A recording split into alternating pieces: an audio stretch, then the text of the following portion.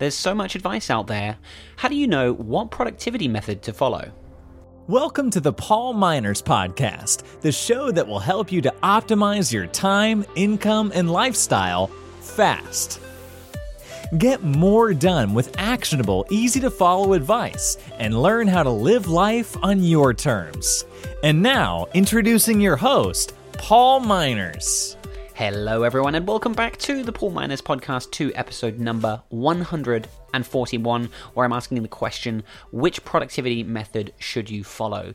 This is one of my favorite times of the week. I love recording this podcast. It's Monday, it's content day, which I'll be talking about in this episode, and I love sitting down and being able to record this podcast.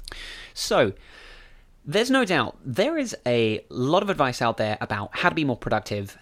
Perhaps you've been told, probably by me, to block your tasks onto your calendar. Maybe you've tried things like the Pomodoro technique, or you've read about getting things done, GTD. And some people will tell you, to write down 3 absolutes for the day. There is so many different methods and techniques for being more productive. And these methods, this is what I refer to as like a productivity method, all these different techniques. I call them productivity methods. And these methods really just define how you do your work. There's more than one way to skin a cat, as they say, and when it comes to managing your workload and your productivity, there's no shortage of methods to choose from. There's multiple ways to be productive. And the truth is, there's no one best way to manage your productivity, and you probably need to try a few methods to find the thing that works for you and your personal style. I talk about this on my podcast and with clients all the time. So much of productivity is personal style and preference. There is no best way. People often are looking for that silver bullet. But the method you choose is going to differ depending on the type of work you do, and perhaps even the time of day or week as well. And so today I'm going to be exploring some of the different productivity methods out there, how I use them, how I think about them, and how you might go about adopting various methods. If you want to read the corresponding blog post or just get access to the links of anything mentioned in this episode, you can find those at paulminers.com/141. So firstly, I'm going to talk about using time blocking to be more proactive and less reactive. Because when we're doing our work, there's kind of 2 states that we can be in. We can be in a proactive or a reactive state. Being proactive, this is where I think you're being very intentional with your time. You're planning ahead to decide what to work on and how to get everything done. I say you are the one in control when you're being proactive. When you're reactive, on the other hand, this is where you are responding to things in real time. Your work is being determined by the need to respond to things outside of your control, other people. And so while being reactive may seem like a bad thing that can hurt our productivity, it's often a requirement of a lot of our jobs. I get that, me included, And so depending on the urgency or the importance of a task, that will determine when you need to respond and do something now and be reactive, or whether you can wait and come back to it later and kind of postpone it and plan ahead. That's being more proactive. And so the key is to get this balance right, because I'd say most people spend too much time being reactive and not enough time thinking about their priorities and planning their time and being proactive. And so this is what leads to that lack of productivity and always having to kind of catch up. And so if you want to be more proactive, this is where we can use different productivity methods that I talked about to help with different, help us switch between these different modes. And last week I was actually having a call with a client who's often in a reactive mode. And during the day he's answering phone calls from clients, he's responding to employees who come into his office. And he asked me how he should manage his time so that he can still be reactive like this, because he needs to be, but still get his own work done as well. How do you balance these 2 things? And so we talked about the benefits of time blocking. And I've got a link in my show notes for the post I wrote and the video I've done around time blocking and how this can be used to plan when you're going to work on different tasks. Now, he can't take time blocking to the extreme that I do, and some people can't even stand time blocking. But he has a team of many people and many clients to manage, and so his work requires that he be in a reactive mode at least some of the time. But he can use time blocking when it suits him. He may not use it all the time, but when it suits him, he can use time blocking to carve out periods of time for his own work or priorities. And the rest of the time, he can leave his calendar open and blank and, take a phone call or chat to an employee if he needs to. And he actually said to me, he's really good at putting going to the gym on his calendar. He sticks to those. He'll put going to the gym on the calendar, and he's really good at going to the gym at those times. And so I said, right, now we just need to apply that same thinking to 1 or 2 tasks a week where you can put that task on and go, right, now I'm not going to take any phone calls, I'm not going to listen to anyone, and I'm going to sit down and do my thing. And I said to him, it's okay to break the rules sometimes. Often I'll have a client ask if they can talk to me tomorrow. Literally this afternoon, I was trying to, this was a brand new client. They hadn't even signed up and paid for me yet. And she said, can I talk to you this afternoon? And I said, and I had to sort of, while I could have taken her call, I had to sort of say, well, actually, sorry, it'll have to be next week because I've already planned to do things like record this podcast. And so, when something like that happens, I look at my calendar and I have to make a decision on whether, am I happy to push back some of my own work to free up time for a client, which I often do, but other times I will be more protective of my time, like in that example. And so it really depends on the urgency and the importance of my work and the client as well. And so it's just sort of a decision you have to weigh up. It's okay to break the rules and move things around if you need to. So that's time blocking, and I think, like I said, it really helps us to be more proactive and less reactive, which I think most of us spend our time in. This episode of the Paul Miners podcast is sponsored by Front. Now, the number of inboxes we have to deal with on a daily basis has become pretty overwhelming. Most people have multiple email addresses, social media accounts to check, and now add to the mix a situation where maybe you need to collaborate with a few people to work on the same inbox at once, maybe if you work in sales or customer support. Now, in the past, teams have tried to manage a shared inbox using labels or folders or by CCing messages and emailing each other back and forth, and it's a real nightmare. Trust me, I've been in these situations before. The good news is that with Front, this is the only and last inbox you'll ever need. Front allows you to create a team inbox where multiple people can access the same email account, and incoming messages can then be assigned to a teammate who's responsible for replying.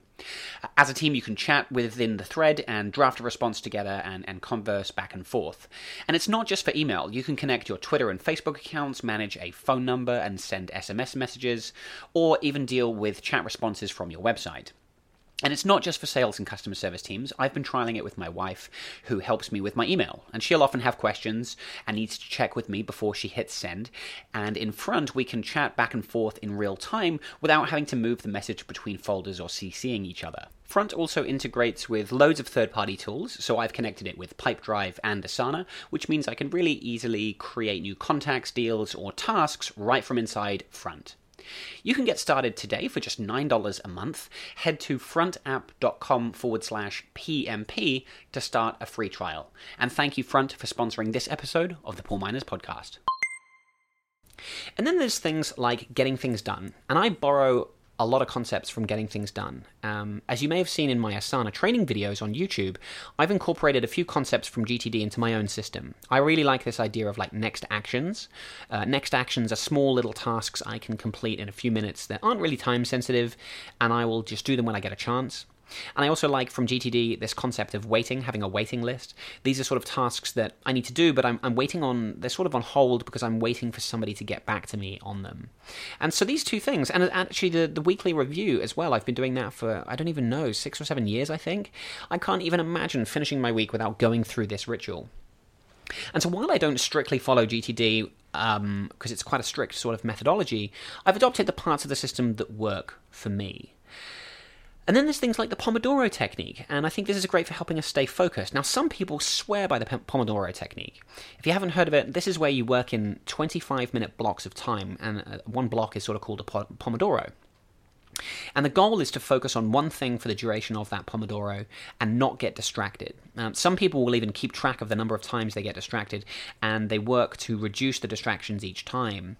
And when the Pomodoro ends, you take a 5-minute break to have just a quick break, get some water, go to the loo, and then switch to the next thing. Now, I've tried working like this, but I can't get into it. I don't like having to stop every 25 minutes. I think it's too short. And I don't want to have to take like a mandatory break to make it work. And just due to the nature of my work as well, like I'm often on a few back-to-back calls, and it just doesn't really fit with the format of my work with calls like this. I have nothing against the Pomodoro technique, it's just not for me. And so other people love using the Pomodoros to stay more focused and reduce task switching. So if you are someone that tends to be distracted easily, it's a nice technique you can use to build focus and discipline. So another great method. It really depends on how you like to work and the type of work that you do as to whether you adopt this or not. And then the final one I wanted to talk about was this concept of theming your days. Again, I've mentioned this before, and actually it was ever since I interviewed Mike Vardy back in episode number 9 of this podcast, years ago. I've really liked this idea of theming your days. And this is where each day of the week, has a particular theme of work that you focus on. So for example, like I said at the start, Monday is my content day. So with the time difference to the United States, which is where most of my clients are, for most of my clients it's a Sunday and they're not working, so I can use this day to work on content like blog posts, this podcast. Just before this I did a video. In fact, today basically I've written the post for this podcast, I'm recording it now, and I made a video about Zapier which will go up later this week as well. This whole day is about content. And this doesn't mean that I'm not doing other work on a Monday. It just means that the overarching focus for the day is content. And ever since Mike Vardy on the podcast shared this idea with me, I've really enjoyed this idea. Another example is Wednesday. Again, I've mentioned this before. Wednesday is my project day. This is where I exclusively work on my own projects and non-client work. I've got a few big projects on the go at the moment. I've had an SEO audit done on my website. I'm migrating to ConvertKit as well. A few big projects that I'm working on at the moment. And generally, I'll try and carve out Wednesdays to work on that kind of thing. Other themes could be things like, administration, client work, creative work, planning, focus time, whatever it is that you do. And even, depending on your job, there are going to be other things that maybe you need to do that I haven't listed here, obviously.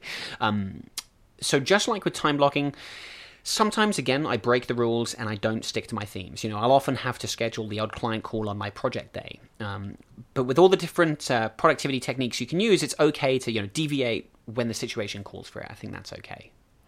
So in summary, I think, when experimenting with different productivity models and methods and planning your work, it's okay to try a few things, borrow the ideas from different methods of the things that work for you, and don't worry too much about what other people are doing. We're all operating in different conditions. We all have different jobs and responsibilities. The best system or method is the one that works for you, that helps you to achieve that balance between proactive and reactiveness. And it's funny, on last week's podcast, I interviewed Kay. As I've said, I'm a big advocate of time blocking. Kay can't stand time blocking. He actually recently published a video on YouTube about why he doesn't like time blocking, and I saw that, and I was like, Kay, we're going to do a debate. So actually, coming up in the next couple of weeks, I'm going to be recording a video with Kay about the pros and cons of time blocking, and it's around this same idea. There are these different methods. They all have advantages and disadvantages, and it's about choosing the one that works for you and weighing up what's going to work and what your personal style as well. So I have that video coming up in the next few weeks, so keep an eye out for that. So, what do you think? Do you have any questions, thoughts, comments? Do you have a favorite productivity model that I haven't mentioned here? There are loads, after all. I've really just mentioned a couple here. Head on over to the show notes, paulminers.com/141. Leave me a comment. Let me know your thoughts, comments, and feedback. I really do love hearing from you. You can reach me on Twitter at paulminers, and if you're on my email newsletter list, respond to any of my emails. One more time, thank you very much for listening. As always, I appreciate your time and attention, and I will catch you next time on the Paul Miners Podcast. Thank you very much for listening to the Paul Miners Podcast. Two quick things before I go. Firstly, if you enjoyed this episode or if you have any feedback, please leave me a review on iTunes. It really does mean a lot to me because it helps the show to get discovered so that more people can benefit from the content, and I would love your help getting the show out there. So please, if you have a minute, I would love a review on iTunes. And on that note, if you want to give me any more feedback, you can always reach out to me via my blog, leave me a comment, or if you're on my newsletter list, you can respond to any of my emails as well. I really do love hearing from my listeners and hearing what you want to learn about and getting your feedback. Number two, if you want to connect with me on a more regular basis, you can become a VIP member of my website. Head to paulminers.com/VIP to learn about my membership options and how to get access to my private Slack community. This has typically been reserved for my high-end customers in the past, but I've opened it up for the first time. So head on over to the website, paulminers.com/VIP, to learn how you can get access to my private Slack channel, where you'll also get access to my complete library of book summaries as well. One more time, thank you very much for listening, and I will catch you next time on the Paul Miners Podcast.